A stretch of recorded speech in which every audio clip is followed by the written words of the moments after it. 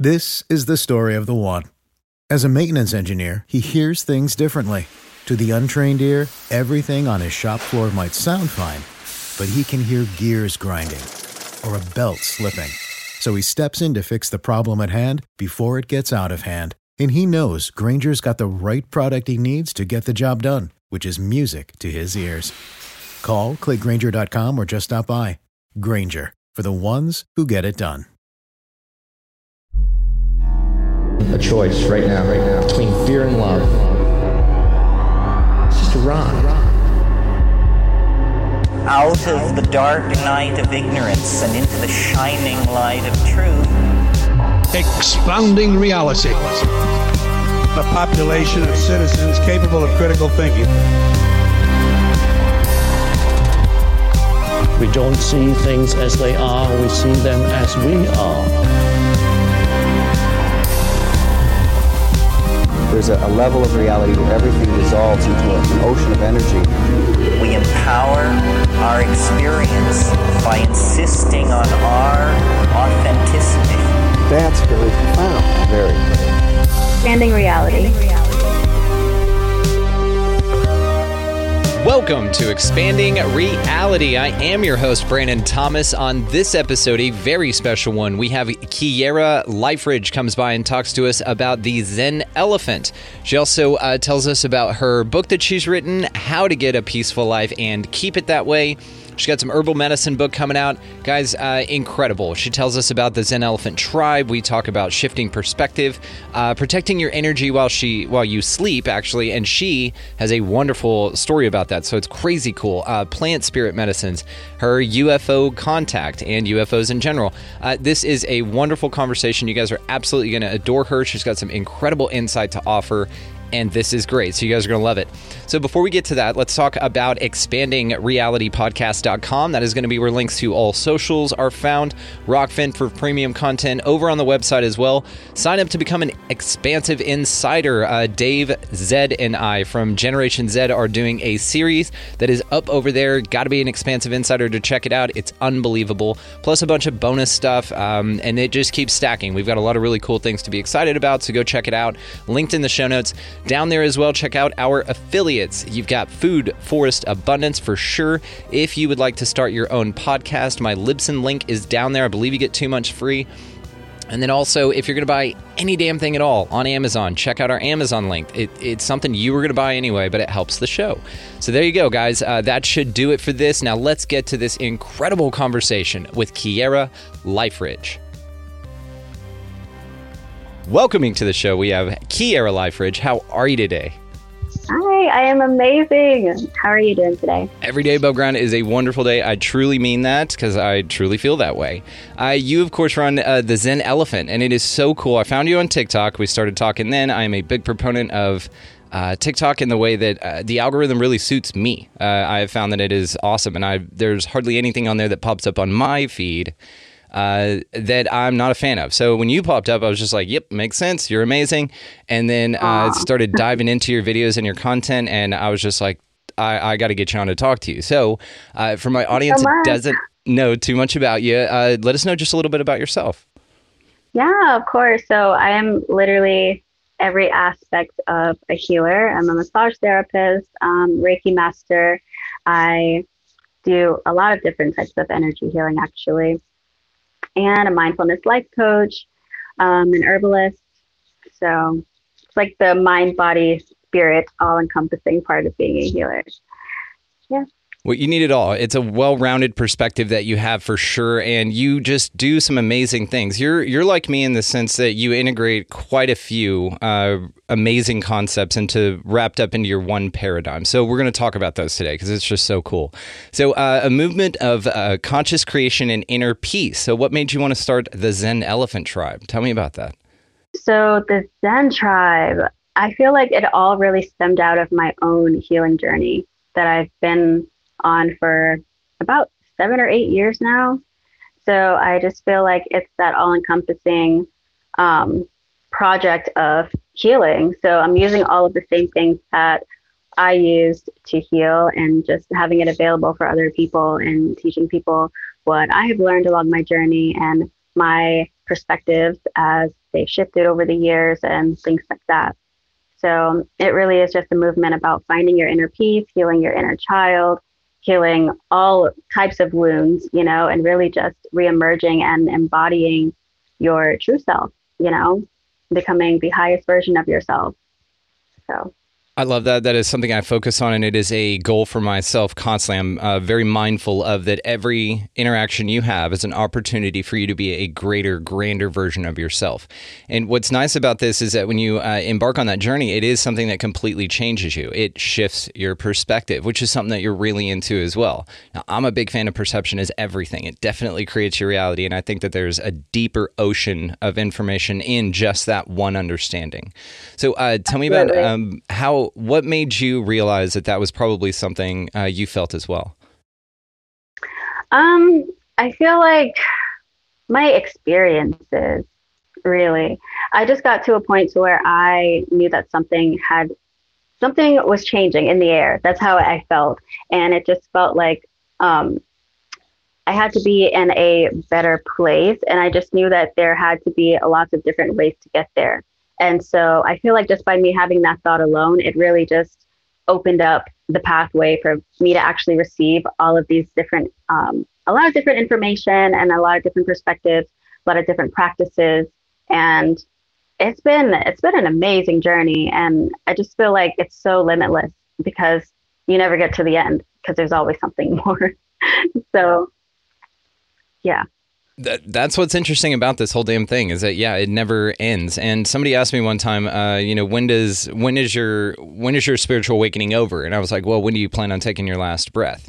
Because that's pretty much, what you're in for with this.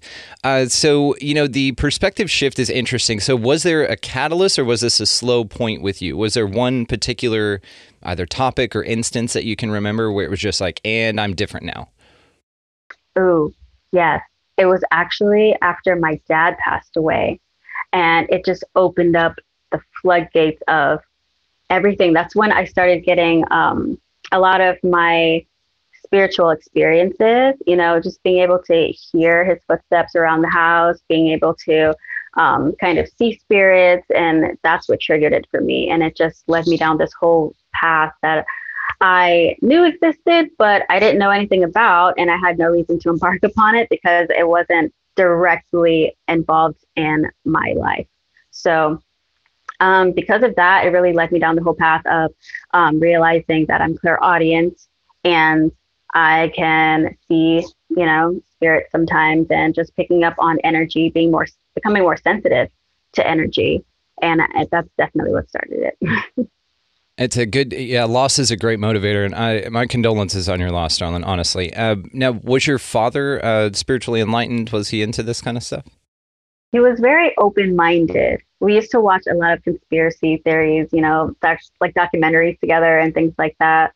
So I really learned from him to always keep an open mind. And so he wasn't super spiritual, but he was open to hearing about it, open to learning about it. So that's pretty much where I get it from too. So I actually have that on my side. Well, it's incredible. And then too, for him to be such a motivator for you in the way of open mind, that's where you got your perception shift right there. I mean, that concept alone, just be open-minded. Like, don't shoot down ideas right away because you don't know anything about them. Mm-hmm. Exactly. It seems like you were also given a second gift after he passed by him, which was to be illuminated to these type of concepts where really you just wanted to find out more. I mean, I'm sure there was a part of you that wanted to know kind of, where'd he go? Do you have any comfortable answers on that? Yeah. So I remember very soon after he passed, he didn't really go too far. I was feeling him all the time. It was actually this one incident where, because he was kind of a clean freak, right? So he would get triggered by even just like one thing in the sink.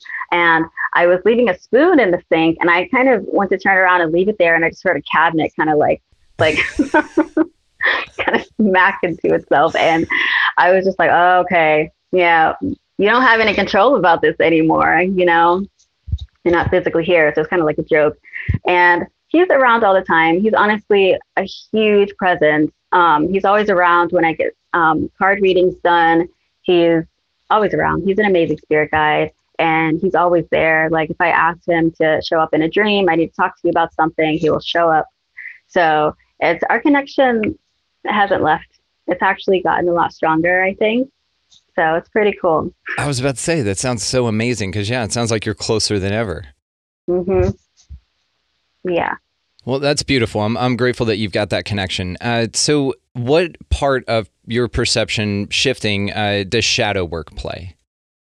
So I used to have extreme anxiety, and I dealt a lot with depression, and my mind was all over the place. And it was to the point where I would get freaked out when I walked outside. It just felt like everyone was staring at me, and I never really fit in. So it was a lot of these childhood things that I really had to overcome. And I felt like I needed to go to a deeper place because I knew it had to stem from somewhere before I even realized it had to do with my childhood in the first place. So that's really how my shadow work really started. And it's been an intense journey, but I feel like the more you embark upon your own shadow work journey, you really come to this realization that, one, you're not alone, and there's so much support, whether it be from this physical realm or even the spiritual realm. And a lot of the times that's where I would receive my comfort from, just being around all of my spirit guides and just knowing like my angels, and just knowing that they're like, I'm always being led to something better. I'm always being led to discover something more about myself that obviously I didn't know was there. And just the whole healing journey in general. Yeah. I love it. It's beautiful. So the words shadow work rather are thrown around quite a bit, but I'm not sure that people seem to have different definitions or interpretations of that. So I'm honestly just curious, for continuity's sake here, what is your definition, or how do you think about or articulate to other people shadow work? I always say that it has something to do with healing the deepest and most darkest parts of yourself that sometimes people just don't want to face. It's your shadow. So it's like a lot of people don't want to confront it because sometimes it has to deal with a lot of shame, a lot of fear, sadness, just a lot of very repressed feelings and emotions and experiences. And it's like, these are the things that hold the key to such a great transformation within yourself. And it's like, these are, some of the most monumental lessons that you need to learn in life. So it's like when people don't deal with these things, you just end up repeating these same cycles and kind of adding on to the shadow, when you could just kind of, dive deep, go all in, nip it at the bud, and, just come out a whole brand new person. And of course it takes time, but I feel like shadow work, it's a lot deeper than sometimes people make it seem, Yeah, one of the ways, I've got a good friend, Christopher the Astro Medium, and I believe the first time he was on my show, he was talking about this metaphor of that you're basically like underwater, and the things holding you down, or the things you need to deal with, are like chains or strings and holding you down and weighing you underwater. And every time you dive into shadow work, every time you heal a part of yourself, you release one of those chains and ascend a little bit higher. So you're that closer, right, to freedom, to air, to not struggle. And there's also some people who, this idea of just terminate the ego and get rid of the ego. And I completely disagree with that. What are your thoughts on that? I disagree because I feel like you need aspects of your ego. You can't just get rid of it. I feel like there should just be a balance, like don't let your ego take over too much. And, there has to be a balance with everything. We live on a plane of just complete polarity, like, good, bad, beautiful, the ugly, like find your balance. I feel like that's how you truly master being a human being, so that's what I think about it. I could not agree more. It is a balance. And then, one of the ways I've kind of described it is whenever that ego pops up, it's gotten you to this place. And, egos are very necessary for this environment. It helps you survive. It helps you not fall off a cliff, or, a loud noise that something's coming, you turn around, you're like, oh, I just survived something that if my, instinct to survive hadn't been there, I probably wouldn't. So it's a very necessary tool for this environment. But also, I completely agree with you that mastering it is very important. You see this metaphor in Peter Pan, whenever he's chasing his shadow around and he's trying to sew it back on his feet. It's that idea that it's not only something else completely, but it's part of you, and that you need it to be a part of you. Absolutely. I agree with that 100%. I did not think about the Peter Pan like that. I haven't seen it in a long time, but that's really good. I didn't notice that before, but I absolutely agree. Yeah, It's needed. I agree, I completely. And so when we talk about shadow work, it's just something I thought of. I was like, yeah, maybe that's why Peter Pan was chasing his shadow around and so obsessed with making sure that it was back, because he didn't feel whole until it was back. But that's like a dark, mischievous shadow, side of yourself, right? But it's still you. It's still very much part of you. So you can't cut your nose off to spite your face, right? Exactly. You got to own it. You got to own it, accept it, face it, and really just deal with it, because, you can't keep fighting yourself. That's all you're really doing. Anytime anyone is battling with, depression or anything really dark, it's just this constant battle with yourself. And sometimes you just have to let it go and surrender, because that's the only way you're going to get through it, is if you surrender and face it, Yeah, I completely agree. And everyone has different methods for going about this. So again, just for continuity, because I'm sure my audience is curious for a variety of options here. When something, let's just use an example. When something pops up as far as something that you need to deal with personally in your life, how do you approach that part of yourself that you need to heal? I have this whole self-analysis that I do, and it might be a little, I wouldn't say extreme, but first of all, take a few deep breaths, and I just kind of sit in the meditation. And first, I kind of ask myself, why am I being triggered by this? What does this mean? Where does this stem from?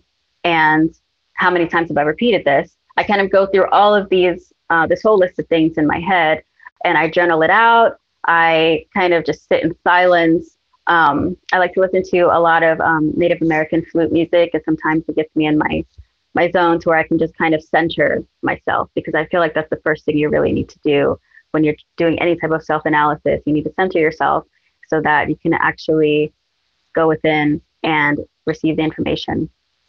So, yeah.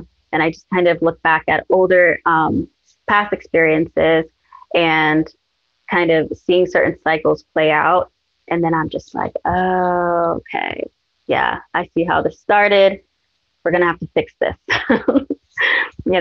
so it's, you just got to go within. That's the only way. I could not agree more. And it's interesting because this place is kind of like lessons that you learn are kind of like an instant replay thing, to where you really don't get it until you look back at it. It's very challenging to walk into something with innate detail of how a situation is going to turn out, or how you feel about something having not experienced it. And so, yes, this is important. It does feel like failure, but really it's not. It's the most valuable way to learn something, is to screw it up. Do you agree? Oh, yeah, I absolutely agree. Can't have success without failure. You have to mess up. You're human. First of all, nobody's perfect.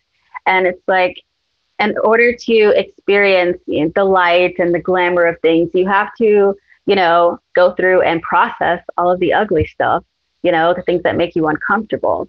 So that's where the true lessons are, right there. And then you just reborn, and you just keep shedding all of these darker and heavier aspects of yourself, and really just breaking out of your shell and just becoming this beautiful being of light. And that's how that's how I visualize it. It's awesome. Yeah. See, this just working with people like you, it's because you offer such great insight from a different perspective. That's wonderful. And we're all helping each other, kind of all just walking each other home. Right. But I like your approach. I like your method, because it is something that, in my mind, when you were explaining it, it's very cool. You step back, you do the observer thing. You're like, hang on, like the Saved by the Bell thing when Zach was like, time out, and then everything just kind of stopped, right? But I like that approach, because rather than sitting in it, getting further into it, it feels like when something hits you like that, whenever you said stay grounded, what came to my mind, or I was visualizing as you said that, was like, whenever something hits you like this, that's what it feels like. It hits you, and it kind of throws you off balance a little bit, or you're back on your heels a little, in a physical way. And it feels like you've lost your footing and you're not as grounded or stable. But what that process that you do tells me will offer you is the ability to do grounding. It's you kind of readjust your footing and you go, hang on, and then you walk through a process of steps, which are an evaluation of how you feel. So that right there is not only the first step is realizing it, but also being mentally able to walk through a list of why. Why do I feel this way? Where has this popped up in the past? So it's a very actionable way to change your life. Big fan of this. Absolutely. Yeah. And, trial and error. I had to learn to get to that space, because I do have a rule, and that rule is to just not spiral. Whatever's happening, whenever you get triggered, whenever something's not going your way, just do not spiral. Don't add to the chaos with your thoughts or your energy in general. Just stop. The first rule. Stop, center yourself, figure it out. If you can't figure it out, that's okay. Take a nap. That's all right. Like, listen to some music, find a way to quiet the mind. Awesome. and it goes back to that great piece of advice that if you don't have to make a decision, don't. Absolutely. Yeah. Just sit with it. Sometimes you just have to feel it. And that's something that a lot of people don't really like doing because it doesn't feel good. And not everything was really meant to feel good when it's a lesson that you're supposed to be learning, whether it be patience or whatever the case may be. But it's better to sit with it. And it actually releases a lot quicker when you do. Yeah, it does, because you're giving it attention. You're making it feel heard and validated. So there's something actually that I've just kind of thought about lately. I'd like to bounce off you if you don't mind. So the way I kind of approach this thing is that you don't deny it. Like a lot of people, exactly to what you just said. It's not comfortable to do this and to experience this stuff, but it's very, very necessary if you are on this journey of moving forward. This is what's interesting also about this path. It seems that a lot of instant gratification type folks where they just, and who doesn't, right? I mean, I get it. But also it's different because we look at it differently, and people like you and I. And so whenever you look at this and it comes up to you, the way that I've been kind of approaching this mentally lately is to give it attention, like give it your attention, focus on it, say, hey, I'm here, I'm hearing you. It's in my mind like not to belittle, but like a child or an immature entity that doesn't understand bigger concepts throwing a tantrum. Yeah. And so when you give it the time and you validate it, you listen to it, you go, okay, where are you at? Let's speak. Mm-hmm. And then you hear its concerns out. And usually it's like, well, I just, and it's got nothing really of substance or any real danger that you're being presented with. It's just kind of fear, right? Mm-hmm. So the way I like to do it is kind of give it your attention, say, okay, I'm hearing you out. What you got? And usually it just calms down and dissipates. Like it's that easy in my mind. That's the feeling I get from it. And then you sit there and you say, okay, well, look, you've done a great job up to this point. I'm alive. You've gotten me to this point in my journey. Yep. Let's renegotiate how important your role is in keeping our survival going. I think you've done a great job. We're going to operate you in the background, but let's renegotiate how present you are in situations. What do you think about that? I absolutely agree. Just to be present. I feel like, okay, and this is kind of a full circle type of thing that I'm trying to say. So I feel like being present is the key to everything. It's the key to your peace of mind, and it really keeps you from, again, spiraling. But going back to like anxiety and depression, these things that really do affect people's mental, it all stems from being ungrounded, from not being in the present moment. So once you master being in the present moment, and even if you get led astray from a situation that is uncomfortable, you know that, no, in order for all of this to be solved, I need to be here. So I love this. And practice. Your concept about not spiraling is huge. God, that's just going to stick with me. There are some things that people say, especially on this show, and this is just kind of a journey for me. I just kind of record it for everybody else too. But there are some things that people say that just stick with me, and that's a key in my arsenal now. So thank you. It's going to remind me to be present. Well, I think that's like the most important thing. If you can just think those two words, don't spiral, whenever things go crazy. Yep. I think that is going to be so beneficial for you to just monitor where you are, stay present, not run from it, but also realize that, okay, this is being presented to you, so you're hyper vigilant in the sense that you're learning a lesson and you're grateful for it. Mm-hmm. Exactly. So what role does the practice of gratitude play in your life? Everything. And gratitude changed my life. And once I learned about having a gratitude practice, when I tell you, it felt like blessings were just like raining from the sky every single day, because you don't realize how much of how powerful the energy of gratitude is. And I feel like a lot of times people don't know how to be grateful for the small things, and people kind of disregard the entirety of things that there are to be grateful for. Because, when you ask someone, what are you grateful for? They normally say, oh, I'm grateful that I have, running water, I have a house, I have a car, I have a job, and there's so much more to that. Like, I'm grateful for the trees because they provide oxygen. I'm grateful that there's grass. I'm grateful for the flowers. I'm grateful that I have, like, all of my fingernails, and I'm grateful that I have, hair, just everything.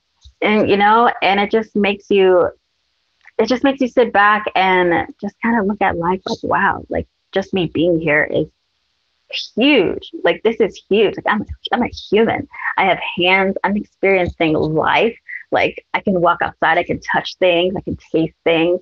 And it really just makes you sit back in awe at just the entire human experience.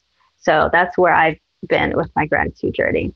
I love it. It is so powerful. I could not agree with you more. They say that, I've heard the statement that gravity is the highest vibration to divinity that you can get. And when you do embark on a gratitude type of a journey, so I'm curious about yours, because it does change your life. I completely agree. And so I'm so excited that you're so passionate about it as well. Do you mind sharing some of your gratitude practice with us? Sure. So sometimes I have a practice to where I will write down 10 things in the morning or just throughout the day that I'm grateful for. And if I don't have paper, then I will just take a few minutes out of my day to just sit there in my car or wherever I am and just recalling all the things that I'm grateful for. And even before I go to sleep, I do the same thing as well. So just to kind of like keep that momentum going. And I feel like when you keep that momentum of gratitude going, the less likely you are to be fazed by certain things that happen in daily life, during the day, things that kind of throw you off. And it just, it shifts your vibration to one that is like almost like unfuckable, if you will. I love that. Yeah. So yeah. Well, let's combine a couple of these concepts then. So let's say that you are in a situation to where you are now presented with something that we recognize as shadow work or an opportunity to grow and something that you want to address. So how would you apply gratitude to that 2-word don't spiral? Gotcha. Okay. So I've actually had a situation to where I was kind of stressed out at a job, right? And I knew that it was time for me to leave and all of these things. But instead of me just going down the rabbit hole of darkness, just complaining about everything wrong, it's like, you know what? I met a lot of really amazing people here, and I'm grateful for all of the connections that I've made. I'm grateful for all the amazing clients that I've had that just kind of like, just brighten your day. Just going, there's always something grateful for in the darkest moments. Okay. It doesn't matter what it is. Even in death, there is beauty.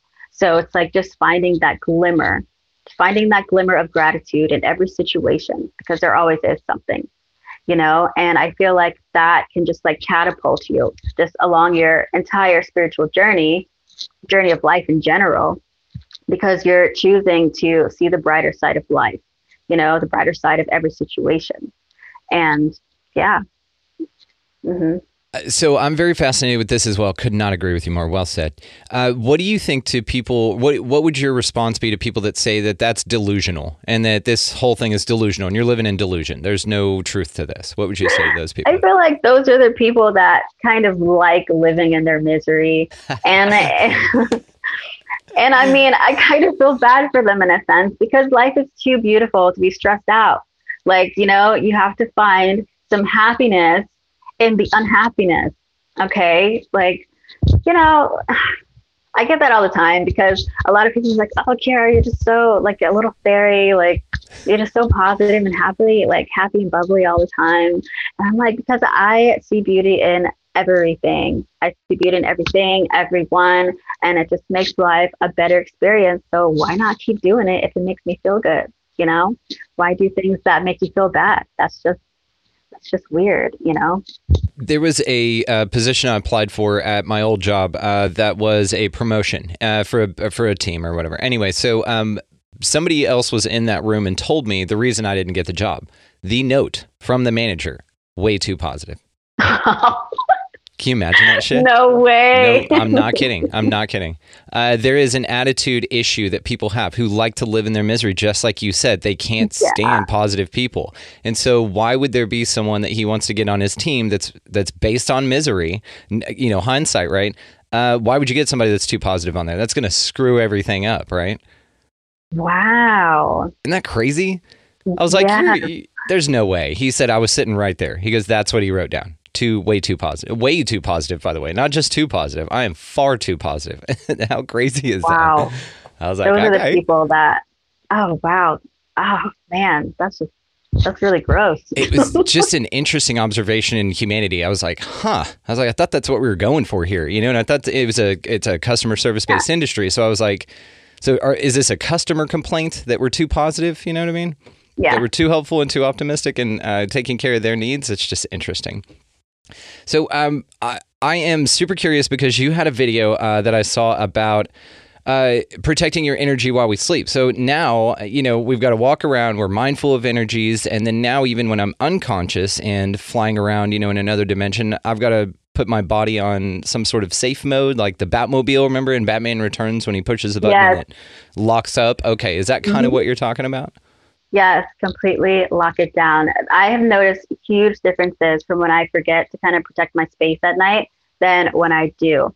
And whether it be crazy dreams or me waking up at around 12, like between 12 and 3 a.m. and just feeling the presence of something that's not supposed to be there, something that's very low vibrational, and having to get up and sage my room when I could have just, spoke the intention to, one, have a peaceful night's rest. And I always do this grid of 100% source light, 100% God light. Then I put it in my room. I put it around my house just to keep my whole space protected while I'm sleeping. Because sometimes some spirits like to creep during the night, and I feel like that's just the time at night, leading up to the early hours of the morning where spirit is just very active. And so you just want to make sure that you're protected. Yeah. Yeah, that's weird that is when the most activity happens, but that's also allegedly when we're in our deepest states of sleep. Is that REM sleep? Mm-hmm. Why do you think that is? Do you think that there's a correlation there between the fact that our bodies naturally do that and that the spirit world also, the veil is super thin at that time? I do, because I feel like naturally because we are all in the astral when we're sleeping. Right. So naturally, just that by itself, because the energy is just like very heightened. I feel like that's what it is. A lot of us are just in the astral plane at the same time. And, it seems, it seems that there's things here, psychedelic states as well, some sort of meditations, DMT, but also sleep, where you seem to be kind of vulnerable. It's like those, this is a silly example, but like, let's say a family of raccoons lives in a tree, okay? And they leave for the day. The mom leaves, all the babies go with them, so the nest is empty or the little hole in the tree is empty. And then whenever they come back, let's say wake up in the morning or come down from a psychedelic experience in this metaphor, then there's a snake in their tree. And you're like, dude, we were just gone like 10 minutes. What the hell? How'd this thing slip in here? So that's crazy that can happen in a spiritual way as well, that your energies are that like flimsy that you get, like, because you hear of things like walk-ins and stuff like that where just a spirit will take over your body. Like, what the hell's going on? Exactly. And you'd be surprised at how many spirits and souls would love to have a human body, love to just be attached to one, because then it's kind of like they get to live vicariously through you and enjoying some of the physical things that we do here. And sometimes those things are not, not the most positive things. So the as above, so below thing, same thing. So snake can take over the tree. We have an example of this here. You have deadbeat partners that you're with that are just dragging you down. That's an example here. Like it's the as above, so below thing. That's fascinating. Yeah, absolutely. I think so.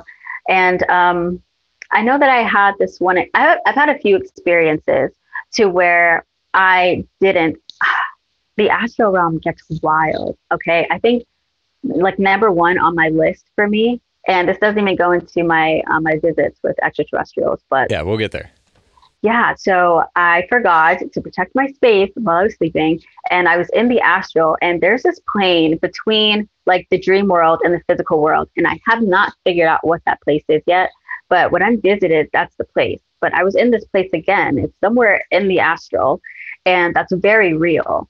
And there was like UFOs outside. There was this whole landing happening. These tall, I don't think they were Nordic, but they were about like 10 feet tall. There was just chaos going on outside of my house. And I'm just like, okay. I need to wake up. This is insane. And I woke up, and even the energy in my room, it just felt like this raw energy, like whatever was happening was really happening. And I had to clear my space again. And so there's just so much going on. So I really do encourage everyone to just protect themselves while they're sleeping, you know. So I want to come back to that dimension for you, but I was just curious if you don't mind sharing your source light that you do. What is your prep? So you're about to go to sleep. You're like, okay, I'm getting set up to protect my energy. Here's what I would like to tell people how to do that. How do you do that? Okay, so I simply just set the intention. I just say that it is my intention to set up a grid of 100% God light around the inside and outside of my house for the next 24 hours. And I also have the intention of having very peaceful night's rest, you know, and waking up energized and all of these things. And sometimes I will burn my sage before I go to sleep, or, you know, light a candle. That's just very soothing for me to do that. But yeah, intention is everything.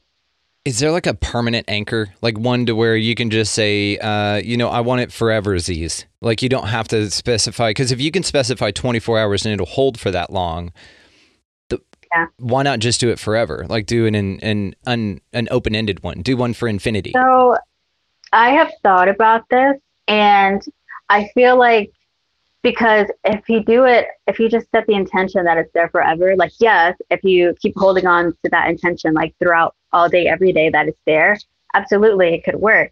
But for me, it's like sometimes I would probably forget that I would even set it there. So then it's like, is it still working even though I forgot that I did that? And then I also take into account, like, you know, the people that go, like, that come in and out of your house during the day, like people just bringing, you know, their energy with them. Mm-hmm. And so it's just kind of wanting to clear it, you know? Yeah. You know, it'd be cool is if you did have this thing like 24 hours or like forever. It was just a bubble over your house. And then kind of like, let's say low vibe entities come up to your house to like do something, and they just go bonk and hit it like a glass door that's closed that they can't see. They just kind of bounce right off. You see their nose squish up against this invisible barrier. That would be awesome. Yeah, you're just kind of like... I've actually seen this happen, like physically.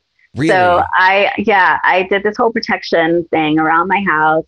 Lit up candles with certain like protection crystals, and there was a group of people that were supposed to be coming over to my house, and a few of them just did not feel comfortable to step inside of the house. They didn't know why. They just were like, they just made other plans. The way that it happened was so weird, but yeah, so it works. How interesting is that? Like you have a party coming over, you set the intention, and then after the intention set and the bubble's there, that's a ripple that goes out. So they don't even need to physically encounter it to be deterred by it. They could probably call you and say, hey, I just all of a sudden got, you know, diarrhea, so I'm not coming. Mm-hmm. That's pretty interesting. It happens like that. It's so amazing. What? That's so cool. This whole thing is fascinating. I love this. So let's talk about plant spirit medicine. What's your take on that? So I haven't been able to do ayahuasca yet. It's definitely on my list. So I've been doing hape medicine, which is a sacred shamanic snuff, and it's the base is tobacco, pretty much, with other sacred and medicinal plants, and it has changed my life so much. I feel like, so the blend that I started out doing is called Feminine Force. And it's really just about embodying and just embodying your divine feminine, and really just having that divine authority, that just a lot of feminine energy. And it was something that I was off balance with because I was really operating out of my masculine. And so the first time that I did this blend, it really like hit me. It hit me so hard, and I literally cried for like 20 minutes. I went through this whole like purge just emotionally. And a few months after that, because I try to incorporate it, not every single day, but at least every other day, just as a meditation, and the difference that it makes during the day. I found myself making decisions like very easily, swiftly, like with authority. Like I was getting a lot of things done for my own business. I was more creative. I just had this whole like divine, like goddess presence. Like then that's what it truly gave me. And I love working with plant spirits because one, they actually do speak to you. And I find that so interesting because I know a lot of people who have done like ayahuasca, they say, oh yeah, like the plants speak to you. And some people are like, yeah, whatever. Yeah, no, yes, you actually do get to communicate with these plant spirits, and it is amazing, you know. And I've done my own hape ceremonies when I'm just in like such a place of surrender and just upset, and they're just kind of like pick your chin up, you know, and you just like see this beautiful Native American woman, and that's who I see sometimes when I do certain blends, and she's just in this forest with me, just talking to me, and it's just amazing the amount of support that we actually really do have here, like in the spirit realms and just with plant spirits, and it's phenomenal. It's amazing. And do you have the apparatus where you blow it up? It's like the two-way thing? I do. My Caripe, yes. I do have it. Caripe. Caripe. Okay. That's awesome. Okay. Yeah. And I've seen people do that. It looks terrifying, but it looks awesome. Like I would totally be on board with this. I've just haven't gotten the opportunity yet, but I know I will. So I wanted to ask you about your books. So you've written a couple of really cool books. Tell me about that.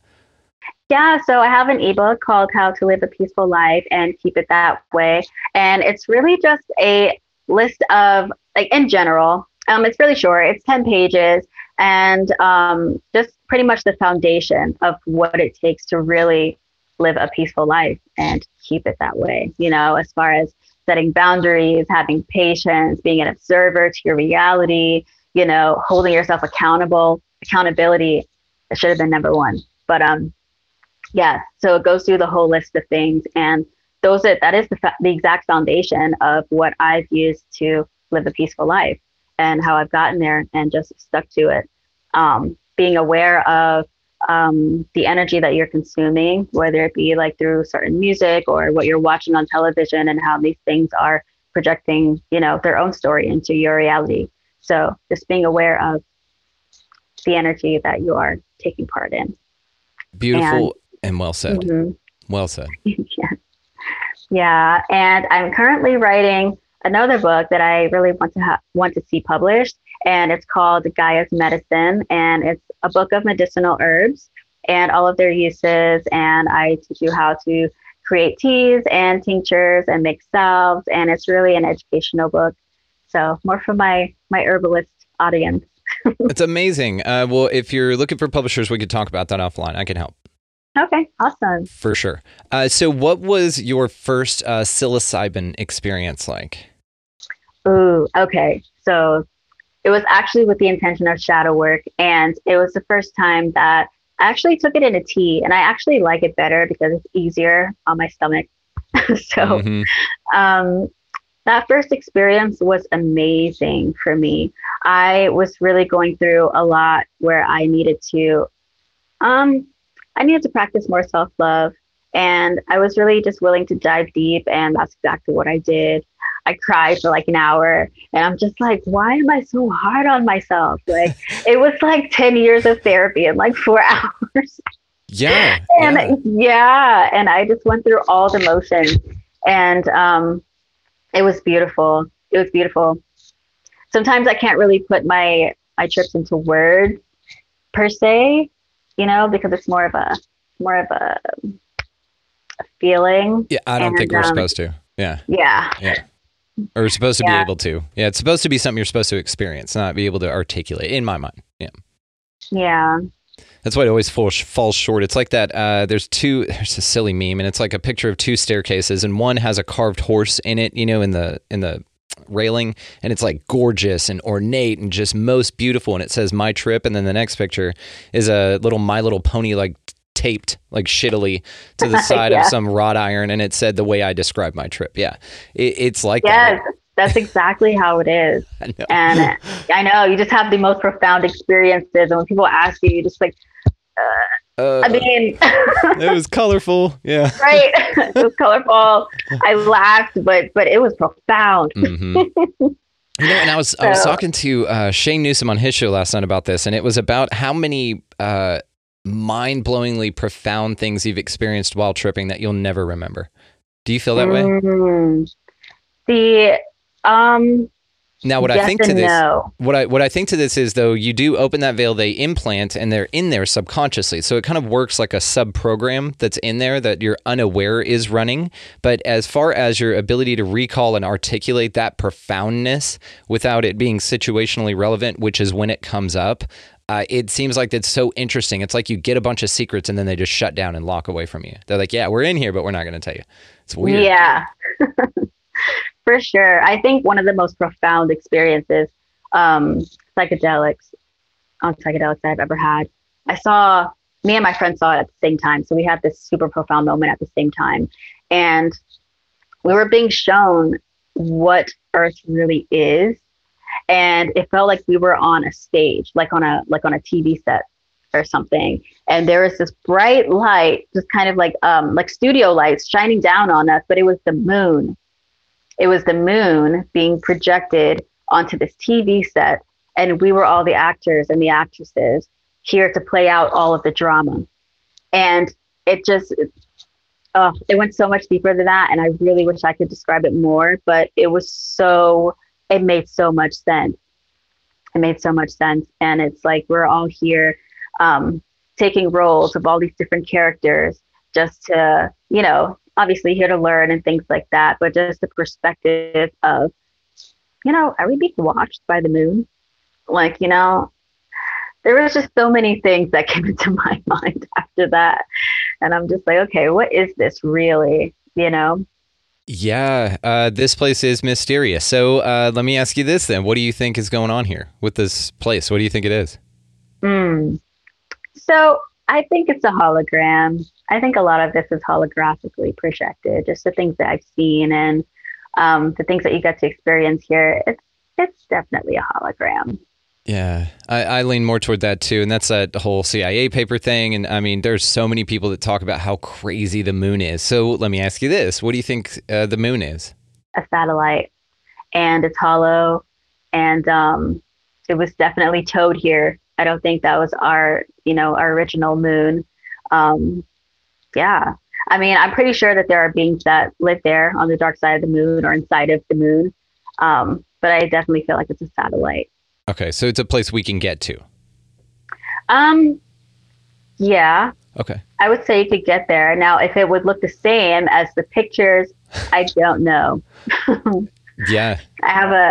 When it gets to that, it gets a little weird because, and I'm not going to say like I'm a flat earther. I just believe that everything exists based on your perspective of it. So it's like, technically, yes, around Earth, a sphere, yeah, it exists. But also I would have to take into account, other people's perspectives, like Admiral Byrd, where he actually saw above, the ice, and there was actually land outside of where we are. So then it's like, okay, so if the Earth was kind of just like flat, but then kind of like, what if there were just like layers, like rings outside, and then who's to say that there aren't rings below, so there's a lot of different perspectives on this. Easily my favorite way to look at this, and I'm so grateful you brought it up. Now, I think it's funny that both you and I go, now, I'm not a flat earther, but, and we start with that caveat because it has such a stigma to it. Just like I'm not a conspiracy theorist, I'm a conspiracy analyst. It's different. Yes. And but I do love your idea. And yes, based on Admiral Byrd's testimony about how there was a continent larger than America, is what he said, larger than North America, with vast resources untouched by humanity. Now, I don't know that it was touched by something else, maybe he saw that, but I'm with you. Now, this is my favorite thing when thinking about the plane or the flat earth or any of that stuff, is that this is just one realm or area that we are suited to, geared to operate here. But there are things outside of this that are rings of different civilizations, that perhaps this is what awaits you in the next life. Maybe you just graduate and you've gotten all your merit badges in the Hunger Games, which is kind of where we are. and now you go out into this outer realm, and now you're an alien. Now you get a spaceship, and now you can kind of do some other cool stuff, and even further out. But that would mean, in my mind too, how I relate this to the ET thing would be that those outer edges and rings have access to the ones before them because they've been through them vibrationally. Kind of like whenever you go through a process of understanding to where you can look at something and go, oh, that's not for me, because I've already been through that. You know what I mean? Mm-hmm. God, it's my favorite. It's my favorite way to think of this place. I'll be honest with you. That would be so much cooler than an infinite expanse of. I agree. Right? That would be amazing. It's easily my favorite way to think about it. And excellent segue, by the way. So let's talk about UFOs. So what do you think's going on with that? Ooh, I think there is just a lot going on with that. Hell yeah. Oh, yeah. Because I feel like at this point, there are just so many beings here. Everyone's got their own type of agenda, you know, and I'm loving it. I've been waiting for all this to come out for so long because I was tired of just being, you know, the conspiracy theorists who just, oh, aliens. I'm like, yeah, aliens, like, you know, and I've gotten to the point to where, well, I remember my first UFO experience that I've seen, and it was actually in my neighborhood. And I was driving home with my cousin, and we just see this bright white orb just like sitting above the trees. It was probably like 10 feet above the trees. Like, and this was at nighttime. So it's like the street lights are on, and there's just this huge orb of light floating above the trees. And he was like, what is that? And I was like, I don't know. So naturally, I was kind of pulled over like on the sidewalk, got out of the car, and we're just staring at it. And that's how close it was. And we were just like, what is that? And not making any sound or anything. And we stood there for about 10 minutes. And then I guess my cousin started getting freaked out. He's like, all right, let's go, because I think this is like an actual spaceship and I don't want to get in touch. How big was it? Oof. Okay. So as far as size, kind of hard for me to gauge. I would probably say I'll say like 10 feet. Okay. Like 10 feet wide, just like a huge orb. Mm-hmm. And what's interesting is like the glow will extend past the structure. So we talk about like crafts that come and land that are not light's not coming from inside them, but it itself is illuminating and resonating light out of it, like some people say the moon does. So when it lands, there's a structure of a craft in there. Now my question is were you able to see the structure of anything in there, or was it just a blinding? Yeah, I wasn't able to see the structure of this one at all. It was just, I think it was just too bright. And it was kind of like looking at a less dense sun. That's what we're staring at. But it was just very white, like very white light. Interesting. So there's this thing called the Oz effect. When high strangeness occurs, it sometimes will be a part of it where you hear no sound whatsoever when strange things happen like that. Were you able to experience any sound, dogs barking, other cars driving by, or anything, leaves blowing in the wind, anything like that you can recall? There were actually some cars in the back. Yeah. So there were cars, but I guess they just didn't notice. But it's not 100%. It's just something that the phenomena tends to something that tends to be associated with the phenomena as well. And if it happens, it's like overwhelmingly noticeable. That's why people report it so often. It's called the Oz effect. It's fascinating. So, I can definitely see how that would happen. Yes, and this occurs with, like I said, a lot of high strangeness phenomena. Bigfoots are a big one. Any type of fae entities, UFOs, so paranormal, which is interesting that the same thing happens with all of these seemingly separate phenomena. But we've kind of talked about that. There's probably an underlying current to everything that ties them together in some way. So, what do you think ETs are, or the non-human intelligences? I'll put it that way. Honestly, I feel like they're just other beings living their lives, just like how we're living our lives. And I feel like when it comes to life, it's so complex. And I just feel like there's just so many different species of beings, you know? And when it comes to this planet in particular, I do feel like a lot of them are here to kind of help us along our evolution process so that we don't blow ourselves up and that be the end of humans, because I think humans are pretty cool. And from my understanding of what a lot of this is that, one, humans are very powerful, and we have all of their DNA as well. So I think we're like 12 strands of different extraterrestrial DNA. Cool. And cannot wait for that to come out. The CIA is just sitting on it.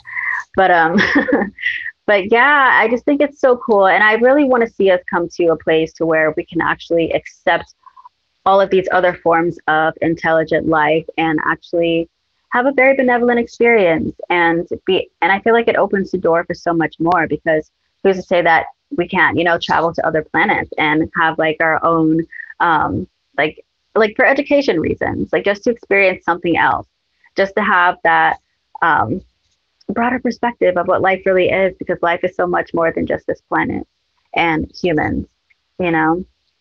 So I could not agree with you more. And that's something that we kind of crave, you know, is this idea that, oh, well, UFOs will come, disclosure, all that good stuff. And then we'll get this technology and then there'll be this like utopia here. I'm not necessarily convinced that we're allowed to have access to that type of existence, really. I think that this place, and that's why I describe this area as like the Hunger Games, because it is very dense here. And a lot of people talk about this idea. And so in my mind, whenever I hear that, I'm thinking that it's probably not going to be like fixed, because there's nothing to fix, if that makes sense. Yes, we would like things to be different, but really the way this place works, it's perfect in a sense. And that kind of sucks. That was a hard pill to swallow, kind of, you know, to think of things like that. Like that there are mysteries out there that are supposed to remain mysterious for that element of the experience. Like that's just shit we can't figure out. So it's so it's like, is that energy of just that there are mysteries around? And I think this is why, like you said earlier, whenever you start to figure things out, it only opens a million more questions. And really, your experience starts at a pinpoint and then just further expands out into options. So now you have all these different options, and it just keeps going and going and growing and growing. That's the expansive universe I think that they're talking about. Not a physical place that's expanding, but the ideas and concepts that as you approach them more manifest in front of you. Now, rather, the fact that you got close to them is the reason the universe or something had to conjure up some sort of next level. You know, maybe that's it. Maybe that's part of what the mysteries are, is the closer you get to them, more mysteries have to manifest so that it retains that element of this experience to be mysterious, so you can't figure everything out. Exactly. And I feel like in regards to even extraterrestrial species, they experience the same thing. Right. They don't know why we're here either. They just know that they are. So it's like this continuous learning experience, a growing experience, mystery after mystery after mystery. And it's just, that's it. It's like, you know, so in a sense, we're all on the same journey, but in a different way. That's so interesting. You know, and Bob Lazar said something in his interview with Jeremy Corbell on Rogan, and it was about, I just saw this clip played in a movie called Dreamland, amazing movie by good comedian Brian Moreno. So anyway, he played that clip in there, and it was something I was thinking about too that was very interesting. That Bob Lazar said that element 115, which was a super stable element, allegedly, that he back engineered from a UFO at S4. And so how he explained it, though, is that if it's so different that it's a stable element not found here, but then they were able to release it here years after Lazar's alleged encounter, which is interesting, that now it's something that we have on Earth, but it wasn't before. But what he explained as that stable element, he said that maybe they use that because where they're from, it's everywhere. Like it's just the thing. And they happen to utilize that as a fuel source or an energy source for some sort of travel, whether it's interdimensional, interstellar, whatever.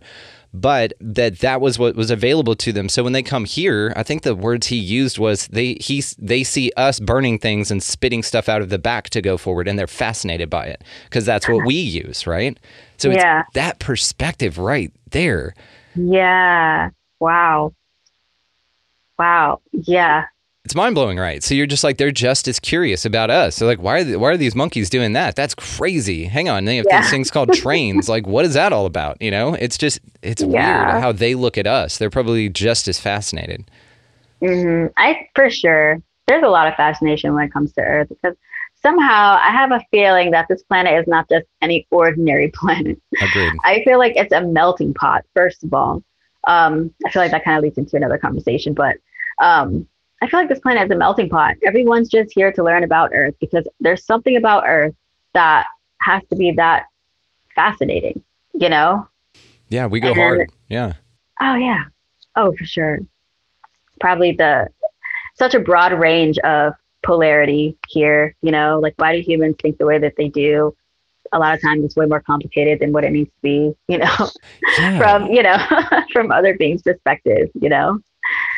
So it's an interesting thing. And, you know, some people talk about that we've fractured so much, this unity consciousness idea to where we're all one experiencing itself subjectively, that we've fractured so much that these I guess, desperate attempts, this insanity going on that from our perspective looks very unbalancing, but that's its point. It's supposed to shake you up, like your observation of shadow work. It's supposed to rock you. And so as perhaps a mechanism of reassimilating itself into itself, you know what I mean? And that's why it gets so dense and things get so crazy, but it does help. You've noticed it with this awakening process. You even said there's a shift in the air and we all feel it. It could be, a mechanism of that. Mm-hmm. So I want to know about the time that you were visited by some interesting creatures. Will you tell us about that? The time I was visited by the Greys. Mm-hmm. Yeah. So, funny story. So, I bought this baby gray, like baby doll from Amazon because I thought it'd be cute to have an alien baby doll. Why not? And I named her Maya. And I took her with me everywhere and put like little cute clothes on her. All of this for about like 2 weeks. And it was interesting because my mom just kind of looked at me one day and she was like, I just have this weird feeling that she's like, they're going to visit you. And I was just like, yeah, okay, Mom, whatever. Went to sleep that night.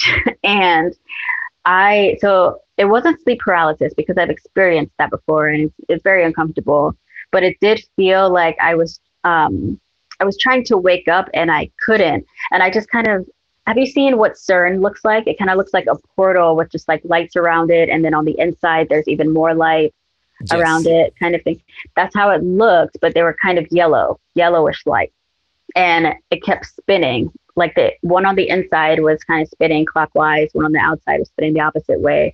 And I remember just thinking, this is very uncomfortable. Like I need to wake up. I don't like the feeling. So when I did wake up, I was in my room again and I just kind of looked towards the end of the bed and there is this gray standing at the end, like the edge of my bed and like just staring at me. Oh, and I freaked out. I was like, oh my God. And I grabbed my phone and this was in that in between. I don't know what this area is between the dream realm and the physical, but it's this very real plane, like in the astral, but everything's happening for real. That's the only way I can explain it. And I grabbed my phone and I called my best friend and I'm like, there's a gray in my room. And so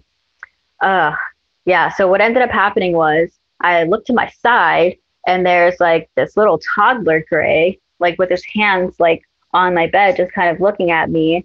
And I think the taller one that was standing at the edge of my bed, he started to get a little anxious and freaked out. So he ran and he left something on my dresser and then ran out through the wall. He ran through the wall of my room out of the window. And so I'm like, oh my God, this being just walked through the wall. There was so much I was trying to process. And I looked over to my dresser and I saw what he left there. And it was this ceramic statue of a human hand holding a gray's hand, just like holding hands. And I remember that it said something about the hybrid children program. I forgot exactly, but it said hybrid children, something. And I turn around and there are these two other people in my room saying that they were sent to me for me to heal them. Now they looked human, but they were telling me that they were some type of hybrid and they needed me to heal them because they heard that I was a healer. And I was confused because I didn't really know what to do with that information. And so a couple minutes after that, I just woke up and I had to process all of this because I'm like, what just happened? Yeah. What a hard flex for your business, though. I heal aliens. I heal alien hybrids. They come to me. Right. It'd be cool if they could give you some sort of reference. That's really, really cool. So many questions. Okay. So when you saw the entity at the end of your bed, the taller one, did you see what you remember seeing? Was it just pretty stereotypical gray? So this gray had a smaller head. I know a lot of times when you see like a gray, you see like a big head, big round head with big bug eyes. This one had a smaller head, was kind of oval, smaller head, still had big eyes, but they were like a little slanted.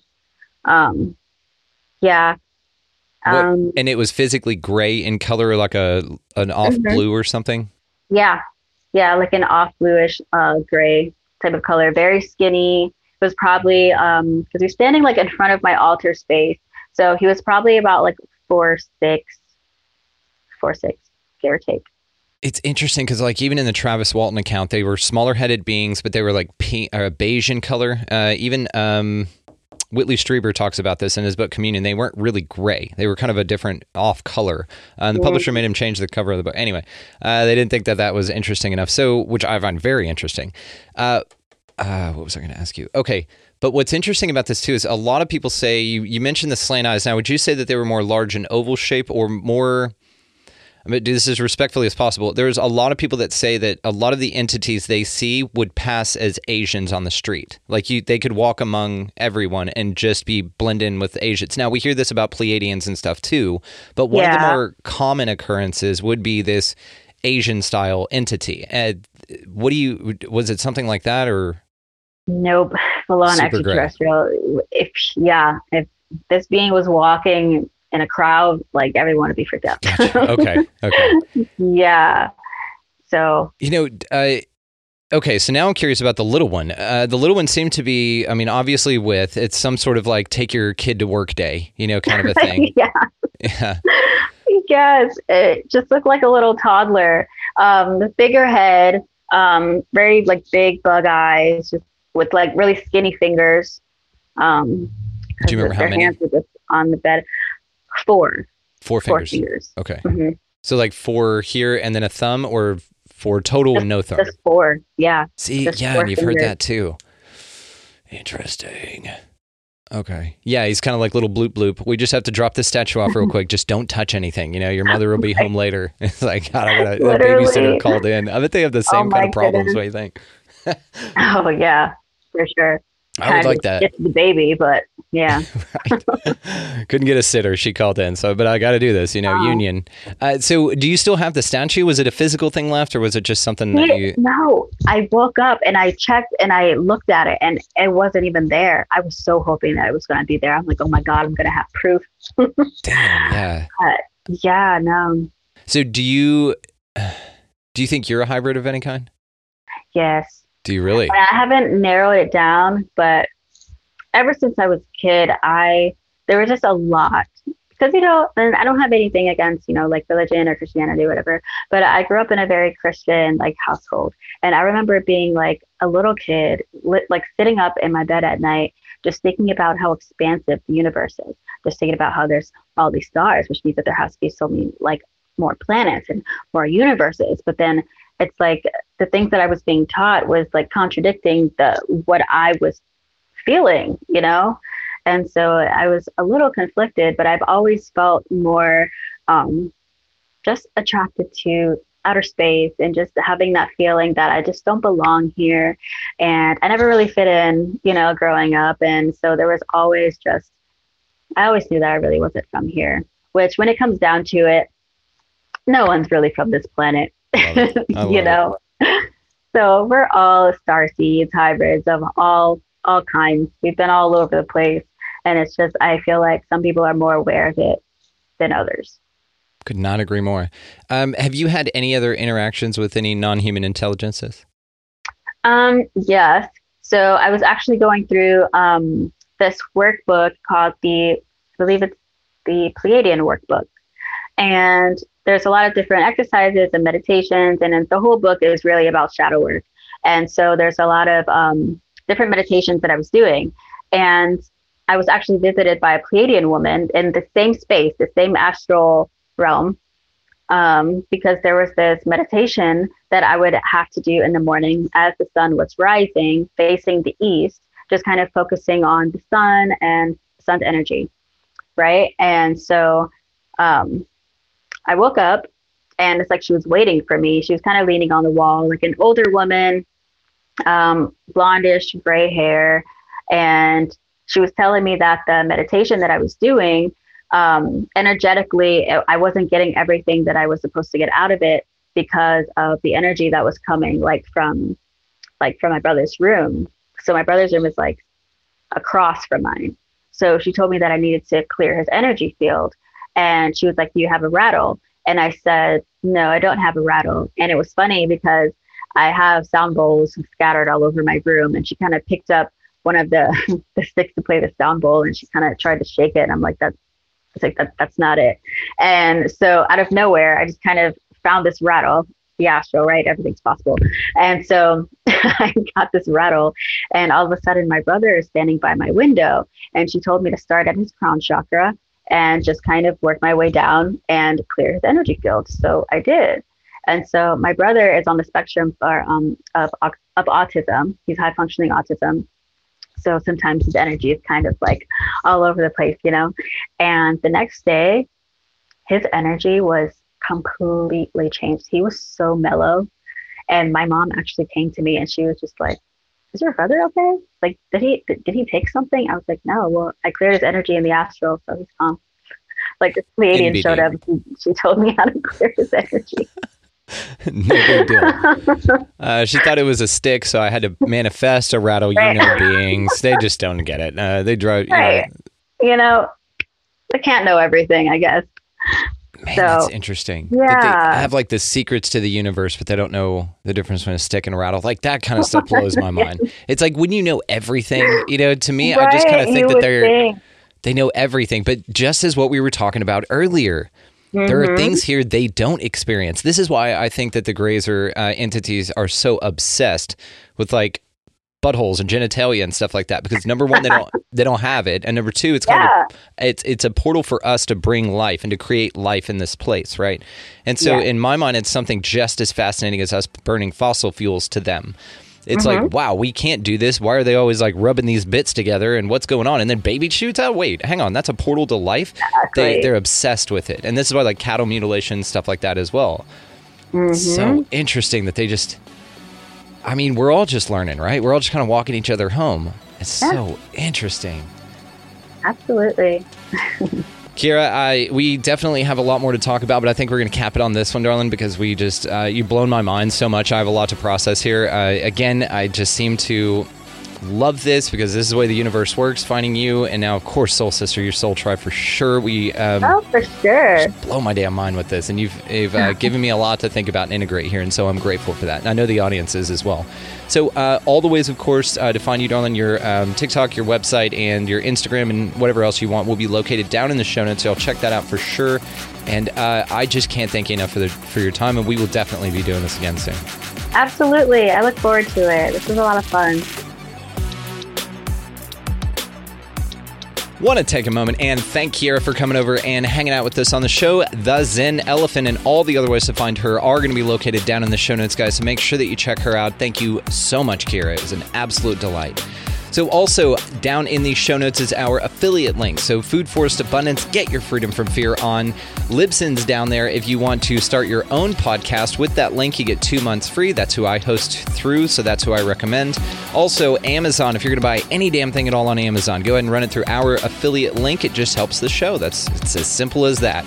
Also, Opus, the organization for paranormal understanding and support, is located down there. I'm helping Lester quite a bit. I'm getting very involved in that organization. I'm truly grateful to be part of it. So if you guys have any paranormal experiences, that is the link to check down there as well. They're incredible. And y'all know Lester. He's been on the show. Great friend. Absolutely amazing organization.